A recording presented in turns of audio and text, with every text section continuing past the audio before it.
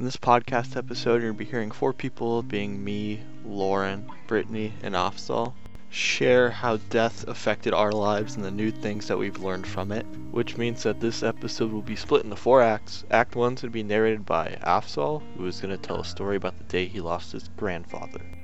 The integral secant x squared is tan x, I thought to myself as I lay there in my bed. It was a bright morning in July, and the sun was streaming down through the thin opening in my curtains. I watched quietly, half asleep, as the dust danced in the spotlight cast by the sun.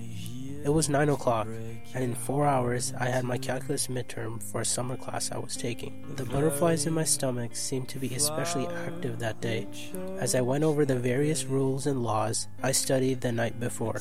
Unaware, I turned to my side, the blanket tugging along with me, and reached for my phone. Coronavirus results could take as long as 2 weeks, read CNN. I swiped through the various messages of my high school group chats and turned back around. I pulled the blankets to my chin one last time to encase in its warmth before I headed to brush my teeth. However, it was at this moment that I heard the knob of my door slowly turn. My mom silently walked to my window, drew the curtains aside, and sat on the corner of my bed, not once making eye contact with me. Something was definitely wrong. Minutes passed before my mom looked up at me, my head slightly off my pillow as I strained to see her face. Her eyes were moist and red, and her face seemed to be absent of the usual red hue that filled her cheeks. "Your grandpa had a stroke, Afzal. He passed away this morning," she whispered as a single tear streaked down her face. "Dad," was the first thing that crossed my mind. I flew down the stairs, skipping 3 at a time, and ran across the cold marble tile floors to my dad sitting at the dining room table. He was slouched there, quietly, his back turned to me, staring out the French door at the birds sitting on the feeder as his knee bounced up and down.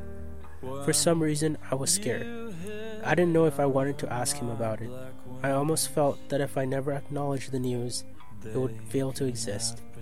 I stood there for a while, debating whether to approach my dad. Eventually, I walked up and sat down next to him.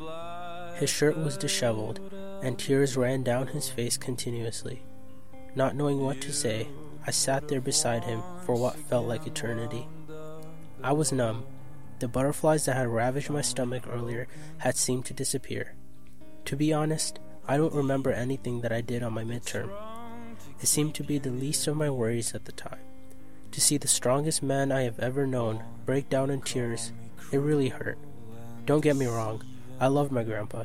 He was one of my biggest role models in life. But the pain I felt that day was not entirely for him. Rather, my dad. My dad loved his father. I would call him every day. The relationship they had was so genuine, and I understood that he had every right to cry and feel devastated. Yet I didn't want him to. He didn't deserve it. It was silly of me to think that something like this would never happen. My family has always been religious. They put their faith in God and would constantly remind me that everything would have to die eventually. However, facing that reality firsthand was an entirely different story. The conviction I had of the eternity of time had evaporated. Life was now a blink of an eye, a mere instance. Looking back at those sad few days, my most important takeaway was family is everything. As cliche as it sounds, the new weight this concept held really changed my outlook. My parents made me who I am today. I owe them everything. Those family board games or movie nights that I begged to skip may not be much to me, but it meant the world to them. I realized that not before long, I would become independent, and the only thing keeping me and my family connected may simply be a phone call. At the same time, I was reminded of the inevitable end for us all, and as a result, to make the most of life. Moving on to Act 2, this is Brittany's story of how the death of a classmate changed her outlooks on life. Once pulled into my senior parking spot, I look at the dark red clock reading 6:20 a.m. I had to drive with my windows down because of my warm breath fogging up the windshield, blinding my view of anything in front of me. Opening the door brought a cold shiver native to these dark, early mornings. I didn't mind the cold that ran straight down my back. Bundled up in multiple jackets and a beanie. I grabbed my bag and the water bottle from the passenger seat. It was like everything around had somehow absorbed the cold. There was no warmth in sight. With this cold was a still silence, as if daring you to take a breath. Making my way to a conversation I was dreading since the day before. The straps of my bag were digging into my shoulders with the weight of the long day ahead. I pressed up the ramp, over the dip that I stepped on every day, into the classroom. The classroom that was filled with pictures on every wall, with little to no space left. Pictures of our leadership groups from the years past. Pictures of leaders wearing bright blue shirts, hugging groups of freshmen. The classroom with empty desks grouped together to leave one space open at the front, where leaders would stand and speak every day, cheered on loudly by their classmates. The classroom that was now cold and silent, with only a few grim faces shivering. Slowly, one by one, juniors and seniors from all over began to walk into the room, like deer walking into a dark, dimly lit road, their eyes full of anticipation for the work that lies ahead, and smiles that were almost hesitant, as though they could feel the oncoming tragedy. Emergency meeting, everyone was told in the alarming email we had received the day before. Our advisor quietly steps to the front of the classroom, pain detailing every part of her face. With every part of me, I tried to ignore her words, but that wasn't enough. Eyes widened across the classroom, and a silence continued that I had heard all morning. There was nothing I could do or say. Painful sounds traveled and tears touched everyone's face. They weren't in the dark anymore. What should we have done? Why didn't she come to me to ask for help? Could have helped her. Why didn't I see it? It was only days after that I could come up with an answer. See, I didn't really know her. I knew her name, some of the classes she was taking, and who her link crew leaders were. My friends, there is no reason to ask questions of what we should have, would have, or could have done. We all know those answers. About what we can do now to remember her and make sure that we let others know that we care enough to listen. It's all we can do, really, is remember and listen.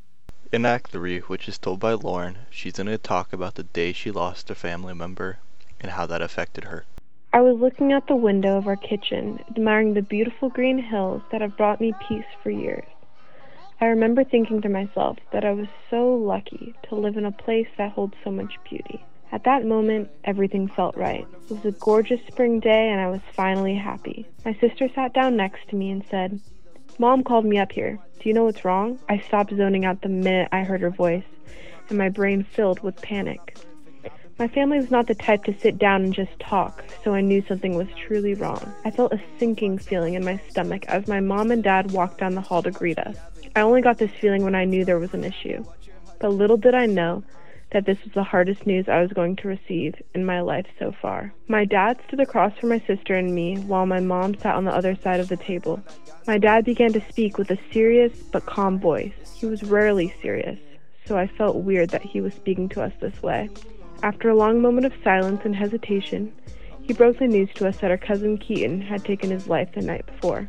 There is nothing that can prepare a person for this sort of tragic news. I froze and then quickly became hysterical. Hot tears began to swell in my eyes and then rush down my face. I tried to get words out, but all I could release were the tears.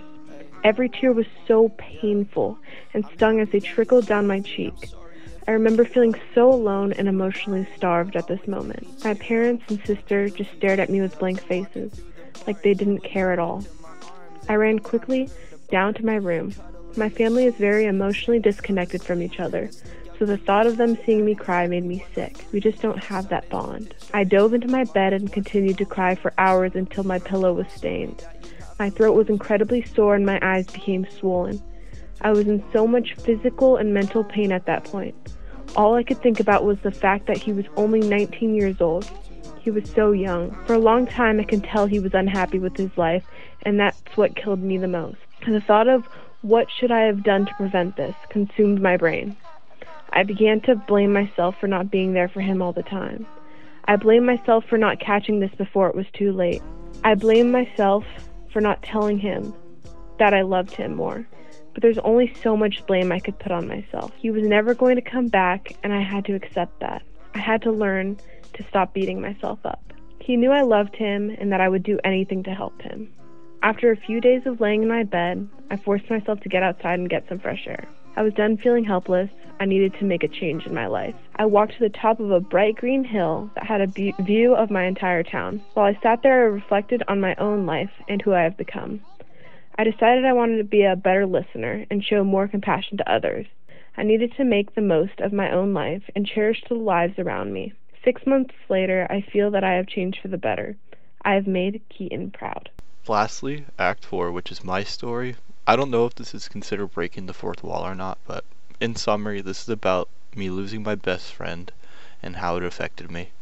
Two friends, brothers in arms, a duality that had a bond that can never be broken. A normal night for the two, Lively the sprite and Bitter the gloomy one. A modest house party began.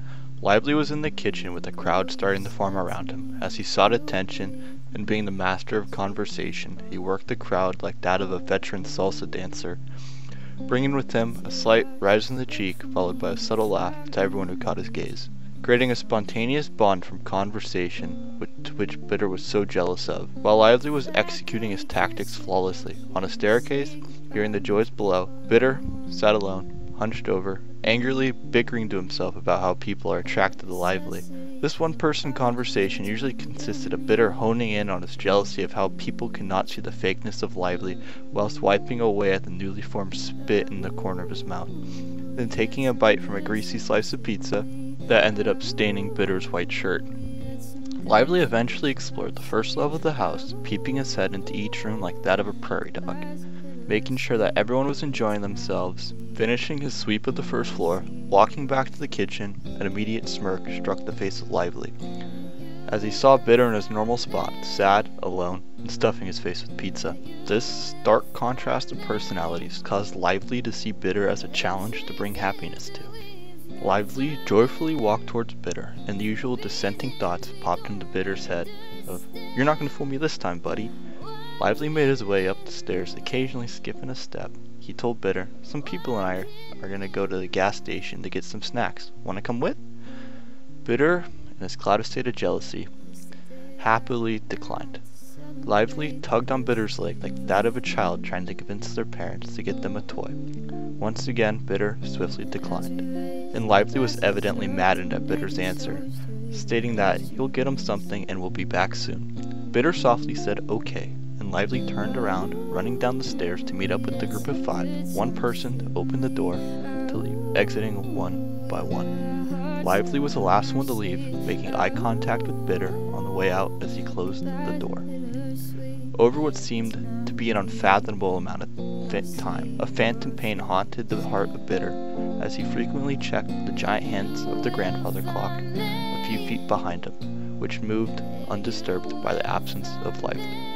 Fed up with Lively, Bitter made his way down the stairs, going one step at a time, quickly leaving the party to go pick up his friend. In the distance, Bitter heard the sound of countless sirens, slicing into the silent night, wheeling his car sway as an ambulance rushed past him in what seemed like forever. Bitter ultimately drove past the focal point for all the noise. A smoking car rolled over in a ditch. Bitter was solely focused on going to his destination, occasionally taking a few peeps through his dirty window, seeing a sea of yellow tarps surrounded in a semicircle by first responders, who all carried a disturbed look to their faces. The slight sensation of uneasiness began to creep into Bitter's soul. Not thinking anything of it, Bitter eventually made it to his destination, promptly walking into the gas station, asking the clerk if he had seen a group of kids here, getting no for an answer. Annoyed at not finding Lively, Bitter angrily decided to head home. Bitter did go to sleep later that night, thinking subconsciously about Lively. The following morning, I was woken to the information that made me feel as a lone sailor navigating an endless sea of ever-changing sadness, where the heavy mist coming from the infinite amount of waves striking the hull of my ship burned like that and no other, being that my friend never came home. The only thought in my mind that still sticks with me to this day is to never let go of the people that you love.